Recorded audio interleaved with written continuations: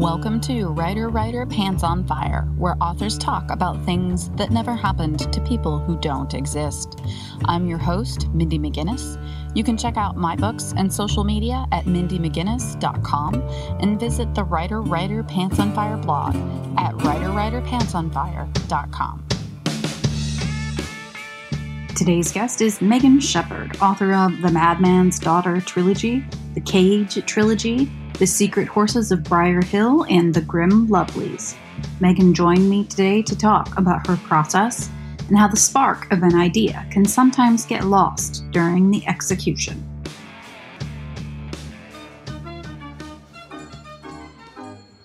The greatest treasure, a most dangerous magic. Growing up with a traveling circus, Genevieve Flannery is accustomed to a life most teenagers could never imagine. But when her mother leaves behind a dangerous, magical legacy, it threatens to unravel everything and everyone Genevieve holds dear. Slight by Jennifer Summersby. I always ask my guests about the query journey, so if you could talk a little bit about how you landed your agent, listeners always find that helpful. I'm one of those weird people that actually really enjoyed querying. Not the querying part, not the horrible rejection part, but the writing of queries. I found it really reassuring because it felt like I was still doing work without actually having to write. So I guess it was all just one big procrastination method. Love reading those websites like Query Shark, where they would, go over queries and what works and what didn't. And it was a whole different part of my brain than the creative writing part. When I first started writing seriously, I had learned just enough to know that my writing was not very good. I wrote for about 3 or 4 years and had 3 full different books. They were done, but I just didn't even bother to query them because I knew that they were just practice books as much as I loved them. I'm not going to have a lot of fans for saying this, but I didn't get a lot of rejections. But that's just because I never really queried anything. Right, if I queried those early books, I would have a stack of thousands of rejections. So I didn't really query very much at all until I had written what was my 4th full manuscript, which was The Madman's Daughter, that ended up being my debut book to be published. And that was the first one I felt like, okay, this one is worth going through the grueling, horrible, depressing process of querying and getting rejected. I can do it for this book because I think it might have a chance. And I was taking a writing class at the time, and that teacher gave me a lot of encouragement. I kind of needed a little bit of external validation to actually query that one. And I had a list of dream agents and newer agents and kind of a whole mix of people I was interested in working with.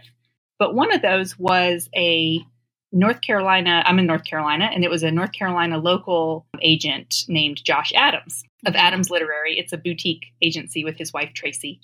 Because they're local, I had seen them speaking at some different SCBWI conferences. Knew them and liked them, and I really liked that there was a very capable agency that wasn't based in New York. Queried to them just to kind of see what would happen. Got a call, I think, the next day from Josh. He'd read the whole book, wanted to talk, pretty much offered representation, I think, within like 2 days. All this was happening while I was working at my former day job. And so it was a lot of hiding in my office, pretending to be on a very important conference call when I was actually talking to an agent or like screaming or whatever in excitement. I signed with him.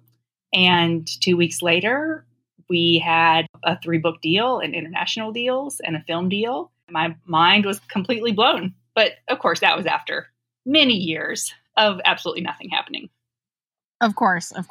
So you said that you enjoy writing queries, which you're right. Not many people are going to say that. That is something that I have learned to enjoy because I like to practice that particular type of writing because it is different from the creative muscles and it's a piece of marketing. And I like to keep those fresh. So I write my own flap copy for my books, which is kind of like writing a query. I try to keep myself fresh in that manner. So for these 3 manuscripts that you wrote before The Madman's Daughter, even though you didn't query them, did you ever practice writing queries for them just to get that experience? I did, yes. I think I did query them a little bit. I even got like a full request from my very first manuscript, the first person I ever queried. And I was so excited. But of course, that query letter didn't come until like 3 years after I had submitted it. By then, I was published with a different book. But I did practice querying those. And I think I was always, in kind of like a nerdy way, really good at school growing up. I knew what the teacher wanted. I knew how to do assignments. And it just feels much less threatening to me than a 400-page book that's just entirely up to you to create. I guess in a weird way, querying is sort of my comfort zone. But that's why I try to write creatively, because it's not in my comfort zone. And I think that's what I need. I need to get out of my comfort zone. I agree. It's kind of hard to manage that end where you are thinking, this is what I know I'm good at. This is what I know I need to get better at. And then making yourself do the thing you know you need to get better at. That's a particular skill. I know. That's why there's so much procrastination.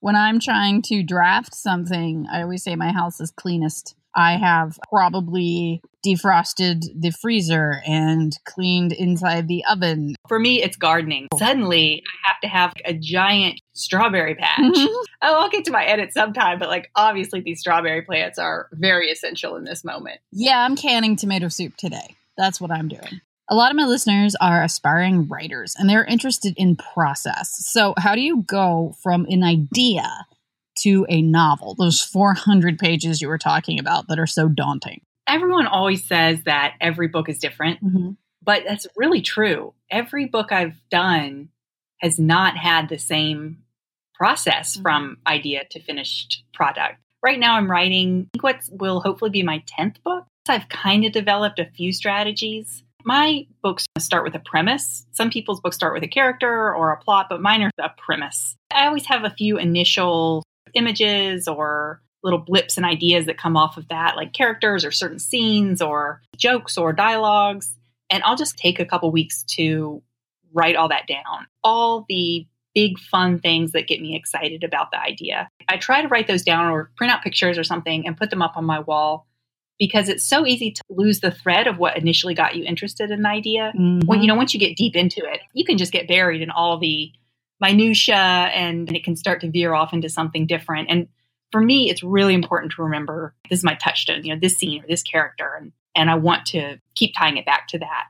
Once I brainstorm those ideas, then I'll start to stitch it together into something that resembles an outline. Write up some character profiles. I'm really like a plotting nerd. I love all the different plotting charts and graphs and everything. I've got like maybe six different potential plot systems that I use, and it kind of depends on what book I'm writing. I don't always use the same one. And so I'll use that as sort of a framework, write out a really, really rough outline. When I actually start the writing, for me, it's all about capturing the right tone. So I'm not as concerned with nailing the prose. It's more like it's got to have the right tone. And that can take a little bit of work. Probably most books that I end up abandoning are because I couldn't get the right tone. It never clicked. Then I will do the first draft, and I try to do that pretty fast because I have a terrible memory. If I don't write it all fast, then it's just going to flitter away into the netherworld. I will write a first draft in anywhere between 3 to 5 months.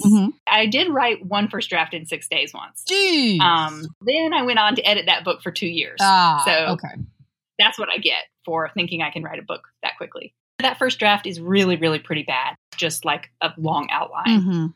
And so then I just go back chapter by chapter and just polish and polish and polish, rewrite every chapter probably 6 or 7 times. Wow. Before I even send it to critique partners. I've got a few critique partners that I always use. Sometimes we'll look for specialty readers if it's about a certain subject that I'm not as familiar with, or if I know characters maybe not my strengths, I'll send it to someone who I know is really good at writing characters. Send it to the agent, send it to the editor, pretty much just panic. Refresh my email just constantly for weeks until I hear back. So the last step is panic. Well, that's really like every other step is also panic. For sure. So it sounds like you do quite a bit of pre-writing. Yeah, I would even say my first draft, I would never show it to anyone. It probably wouldn't even make any sense to anyone else. My first drafts are just trying to get a very vague sense of, okay, I want action here. I want explanations and world building here. And, oh, let's put a joke in here. And I'll just kind of put a placeholder. And it's always something really terrible. And I have to go back and rewrite it many times. But I like to have that map down first before I actually go back and try to clean it up and have it make sense and be pretty. Coming up, writing trilogies versus standalones and why dark stories appeal to us. Emma has always wanted something different for her life, and when her parents move them to Fort Morgan, Colorado, her life takes a turn for the unexpected. There, she meets Robert and reunites with an old friend, and will have to decide between a new love or an old flame. Robert is a daring vampire, and Josh, a charismatic guy. Both will fight for her love, but only one will win. Read Midnight by Gianna Armas. So you were talking about that initial spark and how that initial spark of your idea can sometimes get lost or fade a little bit as you're working on the manuscript itself.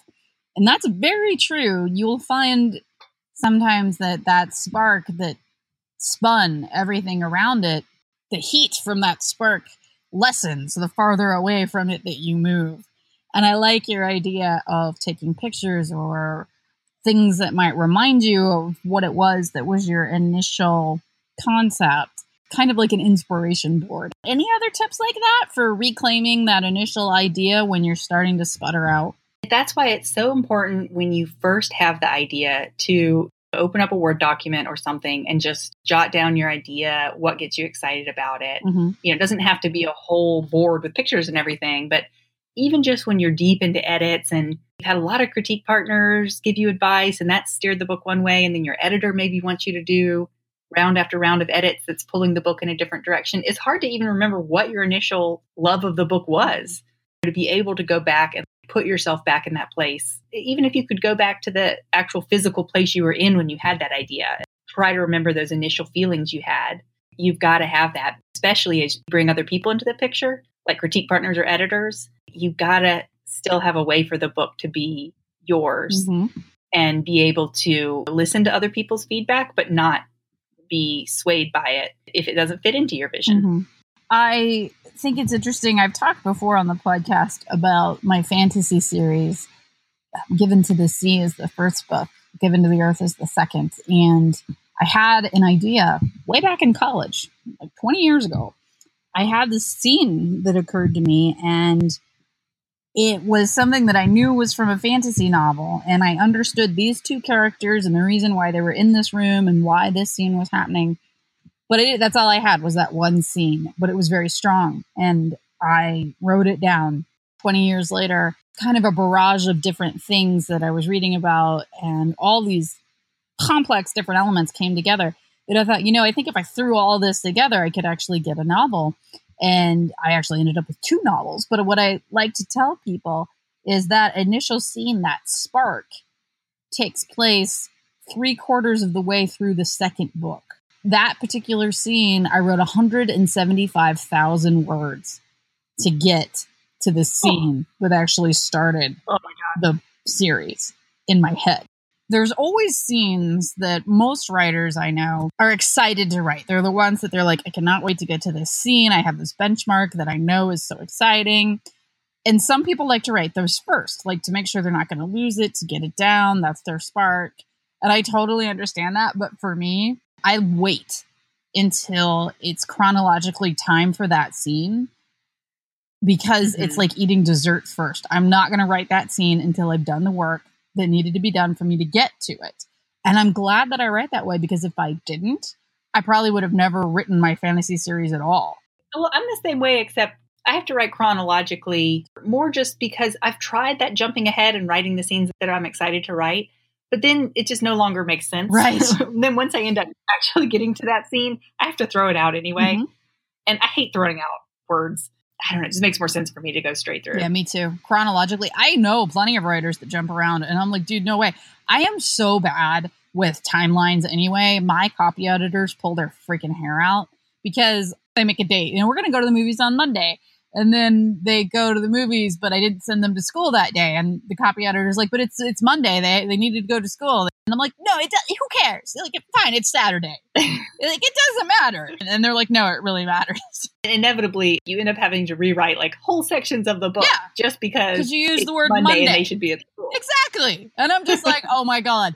I actually now, when I'm drafting, I'm very specific in being non-specific. When I'm drafting, I'll be like, hey, do you want to go to the movies sometime? Yeah, sometime. We should do that. Because it's like, no, I'm not rewriting everything to make sure that the school week plays out. It's like, no, I'm not doing that. So another thing you talked about that I thought was interesting was finding the tone for each book or the voice for each book. And that's something that I think can be really difficult for beginning writers to learn voice and tone. It's something else that is even more complicated. Each book has its own tone, its own voice, yet all of them tie together to fit underneath your author voice, your author brand, your author tone. Is that something you're consciously thinking about when you're working on an individual product, or are you confident enough that your own style, your own voice is going to make each book have its own flavor, yet still obviously be part of the Megan Shepherd soup? It's not something I worry about necessarily. I worry about it more at the beginning of my career when I was starting to write multiple books, and especially books for different age ranges, and how would that work, and would they feel like they were written by different people, and did I need a pen name even for some of them because they were so different? But what cured me of that worry was reading other people's books by people like Victoria Schwab or even yourself. I mean, people who write across genres and across age ranges. And I still absolutely see, this is a Mindy McGinnis book or this is a Victoria Schwab book. So that's shown me that it's inevitably something about you, the themes that you keep going back to, your voice, your style. It's always going to be there. You've published 2 trilogies and 2 standalones. Do you approach books differently when they're in a series, and do you have a preference to writing a series versus standalones? I like things about both. I would say my preference is to write standalones, but then inevitably when I get to the end of that standalone, I realize, I don't know how to wrap this up. I want to keep writing in this world. So I'm going to turn this into a duology or a trilogy. I wrote 2 trilogies back to back, and I will say that did give me a bit of fatigue. In a way, I really liked the challenge of bringing something new to every single book. You can't help but sort of uncover things that I didn't even know about the characters or about the world. So that's certainly part of the joy in writing trilogies. But man, sometimes you hit that 3rd book and I'm ready to move on. I'm not a huge fan of things that drag on and on. Like I say, I like writing query letters, like short things, and I like writing very quickly. And then I just love that satisfaction of having a project done. When it's a trilogy or a sequel, you're kind of like, okay, it's done, but now I've got to figure out all the problems with the 2nd book or the 3rd book. I will say with Grim Lovelies, which is my book that comes out in October, it's actually a duology, and I've just finished writing the sequel. And this is the first time that I've written about a fantasy world, although it's set in the real world in Paris, but there's magic, that I just really love the world. And so this is a 2-book series, but I could certainly see writing novellas or companion novels or sequels or something, just playing around with this world and the different magical orders in the world and the different rules of magic. It's just fun. Some of my other books have been a bit heavy, and this one has some darkness, but it's a bit more light and fun and funny. That's been a real pleasure to do. When you're working with those trilogies and duologies, they can get your mind a little bogged down at times, and you need a break. You need to think about something else. You need to think about other people. It can be very difficult to keep those characters interesting, even to you. I think that can be really hard to push through and to step back from your own work and try to think about it as a reader. I think that's always difficult when you're the author and when you're dealing with longer material like that, and you have to worry about a saggy middle.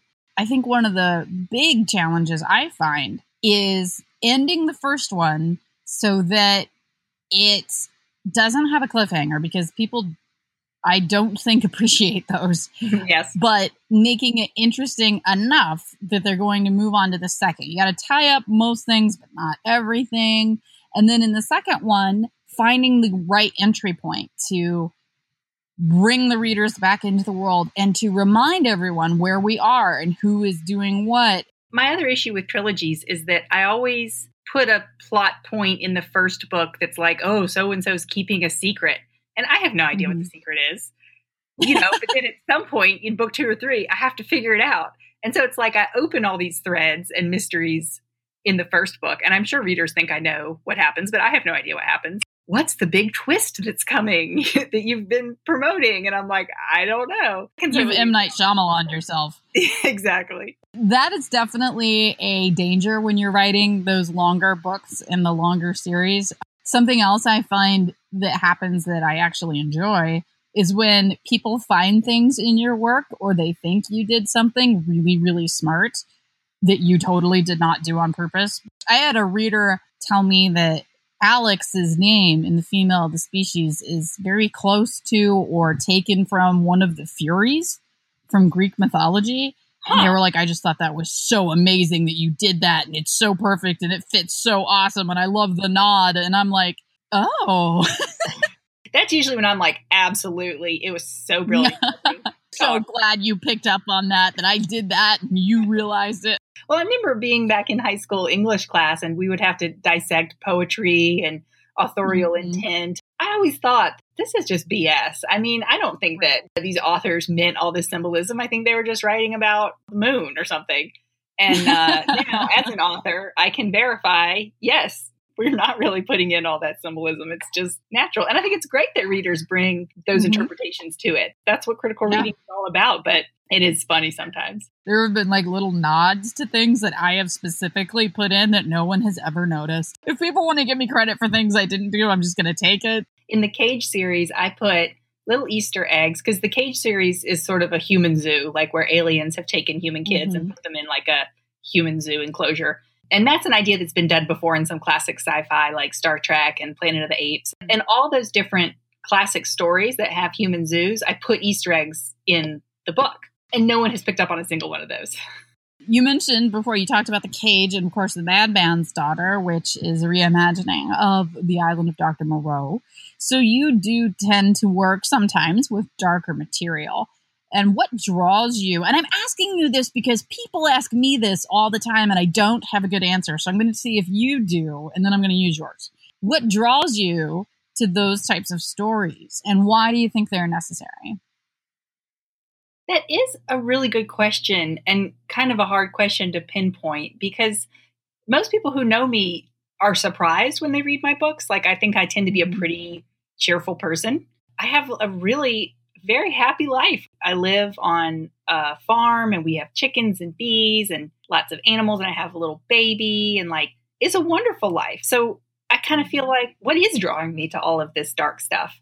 I think it might be knowing that there is all this dark stuff out there in the world. Maybe some of it I've experienced and a lot of it I haven't experienced, but I'm just sort of curious about connecting my own life to other people's experiences and other people's challenges and some of the dark things that have happened, you know, they're happening in other countries, they're happening in our country, that are happening throughout history, that could be happening in the future, trying to see beyond my own experience to sort of understand those darker aspects of the world. And I also think that when it comes to dark stories, I think it's a Batman quote, the brighter the picture, the darker the negative. I kind of think about it as the reverse. The darker the story or the world, the brighter the hope. I do write dark stories, and that's the kind of story I like to read as well. But it's not like I'm in it for the darkness. Like I'm in it because I want to see people fighting against that. And I want to see people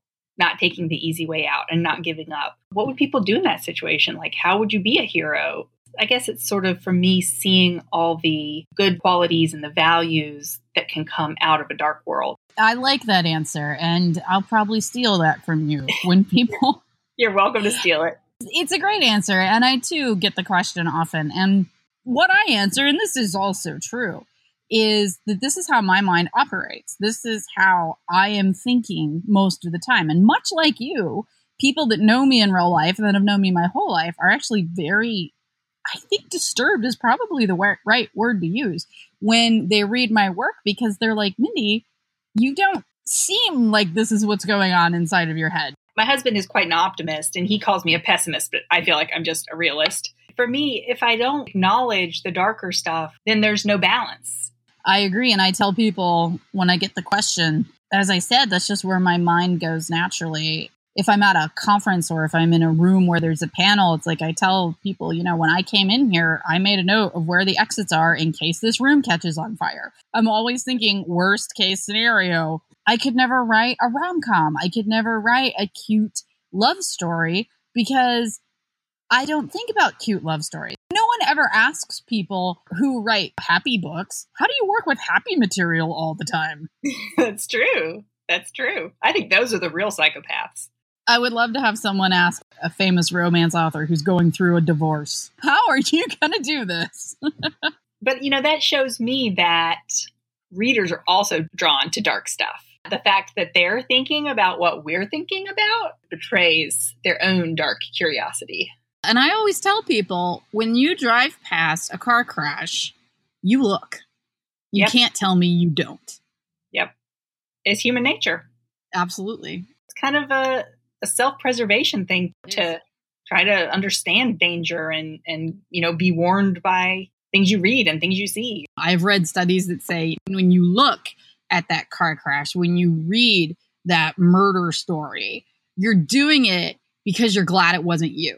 A reminder, you're alive. That didn't happen to you. I feel like we're really touching on something important here. Vicariously experiencing, let's say, violence or something dark through a book, in some ways probably can prepare you for the real world, maybe protect you from things in the future that otherwise you may have skipped through life happily thinking, oh, this could never happen to me. And empathizing with other people, because, even if you have lived a really charmed life, not everyone in the world has. And, you do need to be able to understand what that's like for other people. Absolutely. I agree. I love to write dark stuff. I'm going to continue to write dark stuff. Last question. What are you working on now? And where can people find you online? I am working on the sequel to Grim Lovelies. The title has not been announced yet. The first book is set in Paris mostly, and this one also has a little bit of a glittering magical Paris, but then there's also quite a bit takes place in the Black Forest area of Germany, and then also London. We get to see London. Something terrible has happened to the city. So it was really fun to go beyond the Paris setting and go to some other areas in Europe that I have been to and really loved. You can find me at my website, meganshepard.com. I am on Instagram at Megan Shepard Author, and Facebook at /Megan Shepard Author. And Twitter is Megan_Shepard.